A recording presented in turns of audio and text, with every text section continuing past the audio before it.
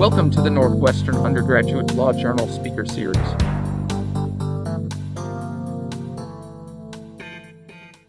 Hello and welcome to the Northwestern Undergraduate Law Journal. My name is Jamie and I'm the founder and editor-in-chief of the journal.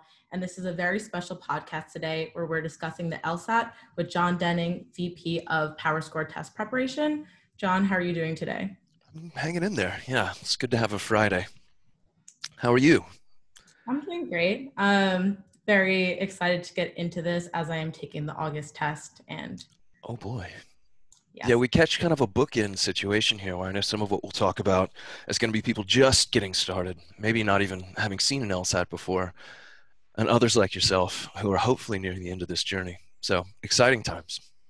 Right. Yeah. Like we have a lot of our listeners are underclassmen. So I think a great place to start is how to really get into the LSAT. So John, what would you say is the best place to start, and how do you even start thinking about taking the LSAT? A lot of deep breaths. I'm going to ping some of this off of you too, Jamie, because I think they'll really benefit from hearing about your own experiences as they relate to some of my advice. You may disagree with some of it. We'll see. To me, there's always two jumping off points that I think people should investigate or pursue. The first is to really just try to immerse themselves into the ecosystem of the LSAT. Get out there and find some blogs that they'd like to read, research more about the test, find some helpful communities. We have a forum with our students, with our users, past, former, probably present. So we've got a lot of different ways that people can start to immerse themselves in just what this experience is like. Reddit is a great place to go on and talk to some users. Don't get too stressed out when you see scores getting bandied about. I get the deep suspicion that a lot of those are kind of exaggerated or inflated. Yeah.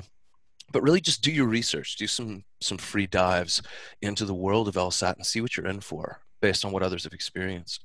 Did you have a chance to see some of that firsthand for yourself? I did. I started maybe a month ago, I think. Oh, wow. A little bit untraditional, but it's been about a month of studying for me. And the first place I went to was Reddit, and it's very helpful. As you said, you see a lot of people posting high 170 scores and being like, oh, this is a bad test for me. I only got a 179. It's definitely very exaggerated, and that is a downside. But overall, Reddit's a great place to ask for maybe books to read, companies to go to, or just questions. And that was really helpful for me in navigating what is and can be a very overwhelming process of starting the LSAT. Yeah, I'll add one more element to that too, which is find some podcasts on this test that you like. I think it's an amazing thing you're doing here. We have a podcast as well that's gotten, I guess, reasonably popular. People seem to like it. All of this is just free ways that you can start to find a community. And if you can have a helping hand or just an outreach point through this process, I promise it's going to benefit you. I definitely agree. And I'm going to do a little bit of bragging for you, but I am obsessed with the PowerScore podcast. And if you're listening and just starting, a lot of the earlier episodes go into the basics of the LSAT, so conditional reasoning or question types. And if that's where you are and you're just starting, it's very helpful. If you're sitting down or if you're listening to it in the car on a run, it's a really great start. LSAT.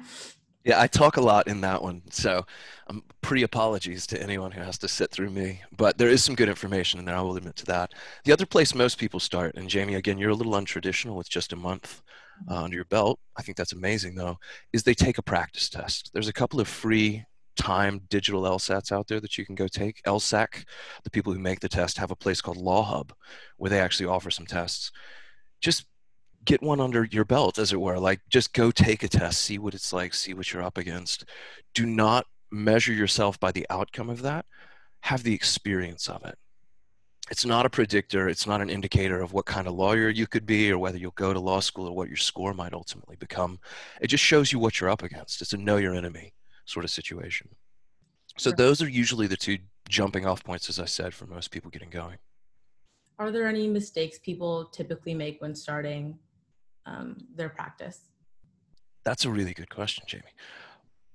On the heels of what I was just saying, which was to take a free LSAT, one of the mistakes that I see a lot of people make is they fixate on the score, but they never really focus on the analytics or the more granular aspects of what led to it. So to me, the results of any practice test, but particularly your first, are not about the outcome, it's about the process. What does this really tell me in terms of what I know, my opportunities for growth, where I need to focus my time and efforts? It's the diagnostic data that you get back. And here's where we hit maybe the first snag of the day, which is those free tests that I was just referring to on LSAC. They don't give you any of that feedback. Right. And that's a problem. Why would they? They're given by the people who make the test. They're not going to come in and diagnose you. So what you need to do is then find a way to use those results and get meaningful, basically performance analysis from it. And again, not a terribly shameless plug, but a bit of a plug. We offer that.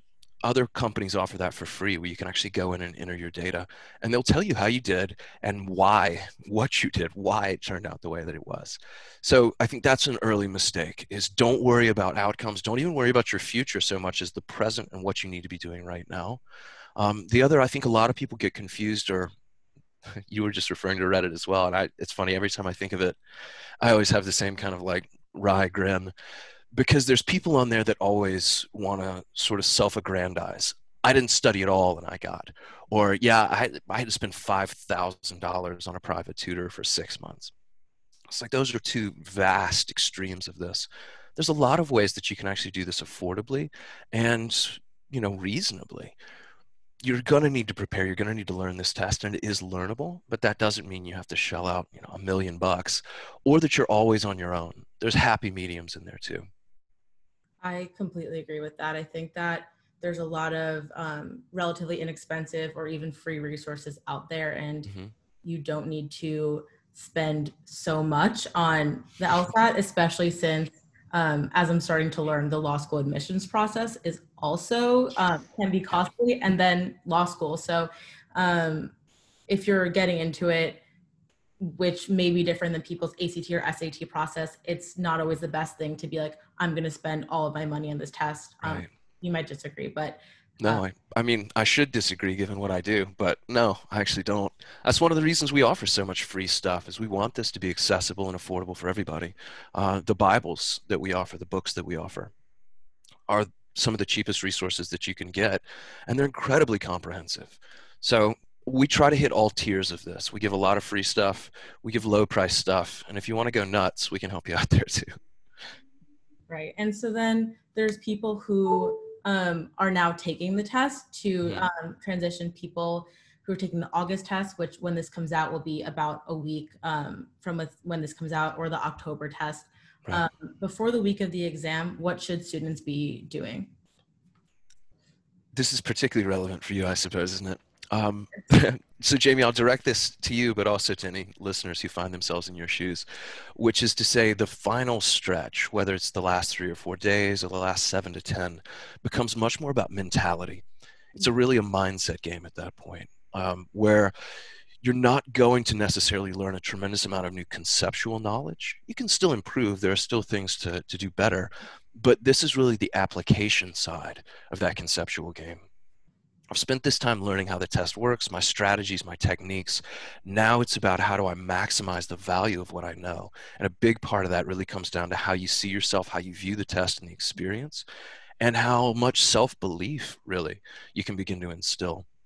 I think if there's one thing that people do wrong in the final week, is they overemphasize practice tests, they overemphasize work, and they de-emphasize introspection, let's call it.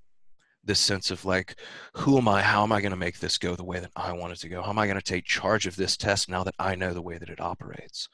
So again, a counterintuitive thing to think. You would think the final week, push hard, go nuts, take a test or two a day.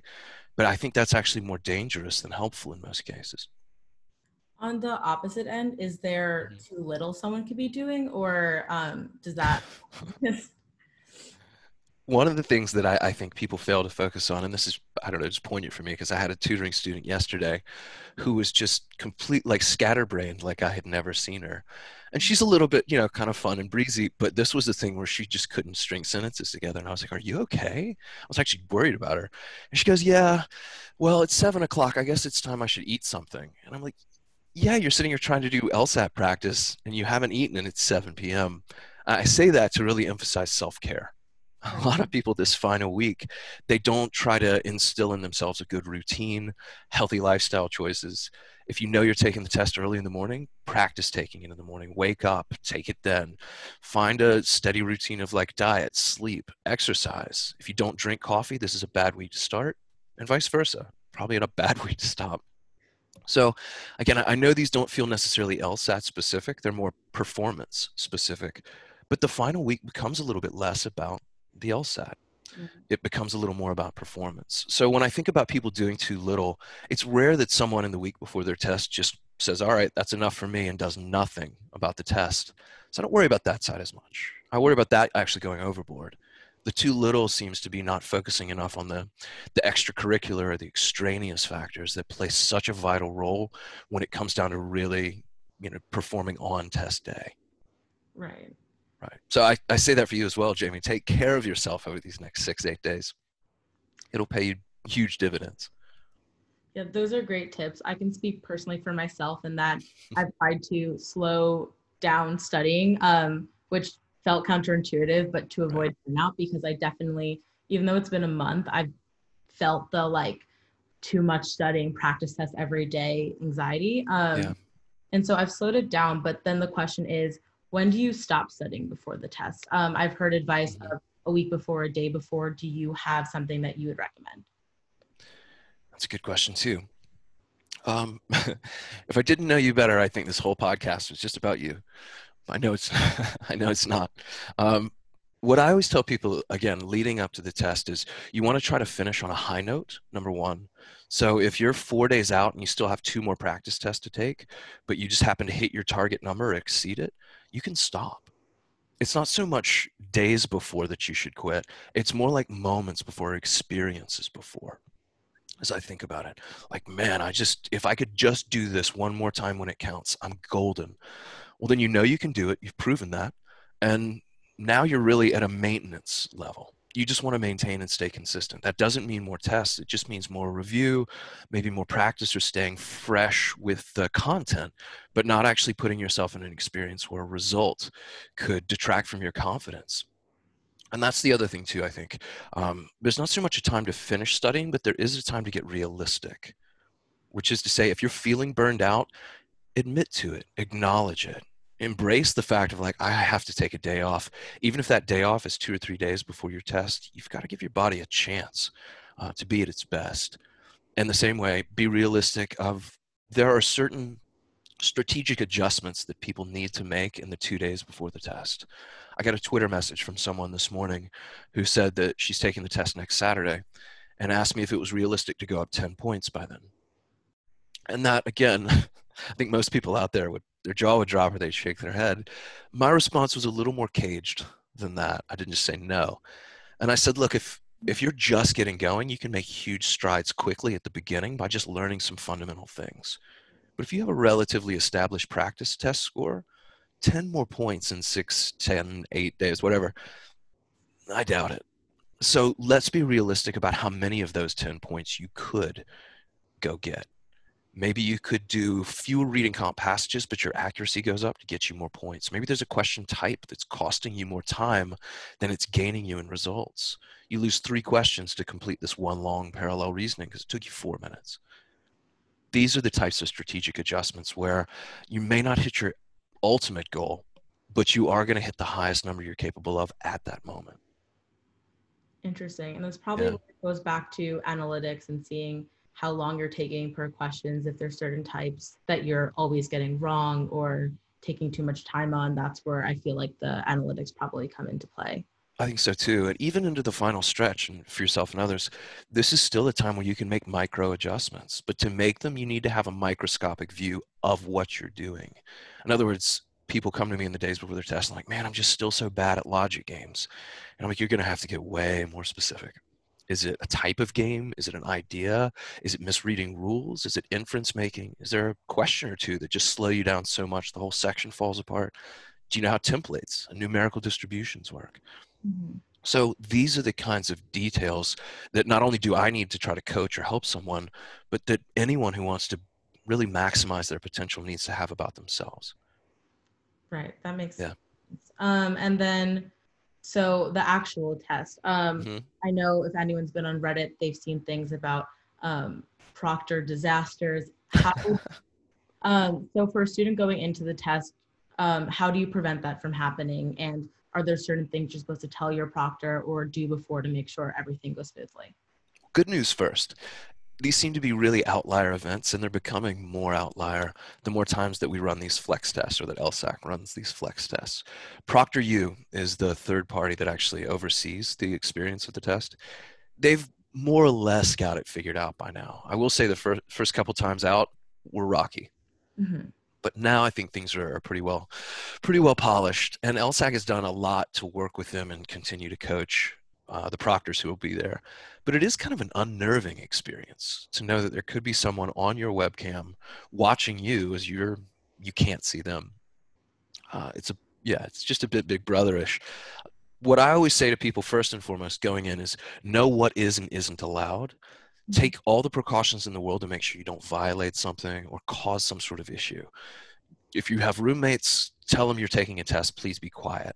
Shut the doors, that kind of stuff. If there's things like on the wall, TV monitors or mirrors, shiny reflective art, just take them down or put a pillowcase over them or something. In other words, know how the test experience is meant to go from their end and know what you're allowed to do. Know your rights, basically, on your end. For instance, this August test is going to be, I think the first one, or maybe October, the first one where you can have mechanical pencils. That's Right. brand new. They're beginning to allow earplugs, just those little squishy styrofoam ones you use at a Too Loud concert. But you can now use those. You weren't allowed to do that before. But people who don't know these things don't get to take advantage. Or people who don't know these things get told the wrong thing by the proctor, and they can't fight for themselves because they just believe what they're told. So do your research going into the test, know exactly what it's supposed to be like so that you can advocate for yourself to make sure that it is. Right. That sounds great. And then, so that's the test process. So back to people who are just starting. Mm-hmm. I want to hear more about PowerScore. So one thing so in preparation for this, I kind of reached out to some of the people I'm studying with for questions. And I think the biggest one was PowerScore tutoring. How does it work? And when should someone reach out for that? Yeah, I'll probably have to answer this in something of a timeline form, which is to say the way that it works now may not be permanent because of just the situation and how people are having to study or how people are having to engage and interact right now. So the tutoring that we do is always private one-on-one tutoring. Okay. And it's an amazing service because it's customized. It's entirely tailored to you, bespoke, as I sometimes over fancifully call it. And that for a lot of people is exactly what they need, especially people, interestingly enough, who have a decent sense already from a lot of the resources that you and I have discussed of who they are, what they're doing right, the ground that they can cover on their own. Right. And then they reach a point where they're like, all right, now I'm deep in the woods and I really don't know where to go. Someone help me out. That's where a tutor can be just a godsend for people. The way we're doing our tutoring right now is governed largely by just the circumstances of COVID and the pandemic and the way that we can get together. We want to keep people safe, obviously, and yet we want to still be accessible and vice versa. So we run all of our tutoring right now online. It's done through our interface that we use for our live online courses called Blackboard Collaborate. I know some universities use it, some listeners might have heard of it. It's amazing. It allows us to load up literally every page of our course materials. I have a database of every LSAT question in history where if somebody's like, I heard about this dinosaur game that's hard from my roommate, give me 2 seconds. I can type dinosaur in every instance of the word on the test. History will come up. So it gives us a tremendous amount, just this vault of LSAT content that we can pull from. And it really is engaging and interactive. So that's the backbone really of how it is that we engage with students. I'm hoping, as I know everyone else is, that changes a little bit in the future, where we can offer a parallel path where people can actually sit down across the table, look each other in the eye, pass a page back and forth as they diagram and stuff. But for now, we have to do all that virtually. We do have a great platform for it. The way the tutoring itself works is, like I said, it's highly reliant on just the evolution of the student, him or herself. So where someone starts in the beginning, how many hours they'll need, what they talk about session to session is entirely dependent on the results that they're getting, the feedback data that they get from the attempts that they're making. So we'll take a test, we'll look at those test results. I'll tell you exactly what you need to be practicing. You'll practice it, you'll tell me how that went. We'll go from there. It's a really collaborative, really, again, organic experience. I have, I think, 4 different tutoring students right now, Jamie, and not a single one of them that I talked to this week talked about the same thing with me. We all did different things together. Some are taking August, some are taking November. It's just wholly client dependent. That's what I love about it. Plus it's personal. You got to actually like get to know somebody. One of my best friends here in Los Angeles, who I miss dearly these days, is a former tutoring student of mine who's just an awesome guy. We got to know each other chatting over tutoring, and before you knew it, we had a beer, and before you knew it, he was a buddy. So I love tutoring. It's probably my favorite thing that we do, but it's not for everyone. I want to make sure of that. It's not even necessarily the best thing for everyone, even if you could afford 100 hours. Sometimes people like the collaboration of a classroom, or just that, the group experience. We're a team, we're in this together. I like that too, but that's going to be a little bit more syllabus based. Tutoring is going to be much more like, what do you want to do today, or what's next for you, Jamie, or whomever. So that to me is the dividing point between a classroom and a tutor. And then of course a book where you're not entirely on your own, I hope, but much more sort of self-sufficient. Right, that makes sense. Yeah. So before we go, is there anything else about PowerScore, the LSAT, you want to leave the listeners with? Well, to me, the best thing I think I could say about us to leave people with is really in a roundabout way, so this puts a nice symmetry to it, is go do your homework, guys. Get out there, investigate, look at different companies. I'm not even going to say that we're the best company for you necessarily, but you can find that sort of thing out before you make any kind of commitment to a set of techniques and methodologies that a company advocates, to a course that they sell or a tutor that they provide. Go do your research. There's nothing more important, especially in the early stages, than knowing essentially what's available to you and then making a decision about who you are based off of what you know you need from a practice test. And as you get deeper into it, of course, don't be afraid to change. A lot of people just put their head down and it turns into this battering ram into the same brick wall. It's like sometimes you have to take a step back and make adjustments. Tutors are great to help you with that, but any company that's engaging, accessible, and I think we're honestly at the top of that list, frankly. Any company that you could reach out to and have that conversation with and who can help you out, they're probably worth a second look. Right. So that's what I would say. If anybody needs to get in touch with me directly, oh boy, I might regret this. I'm on Twitter.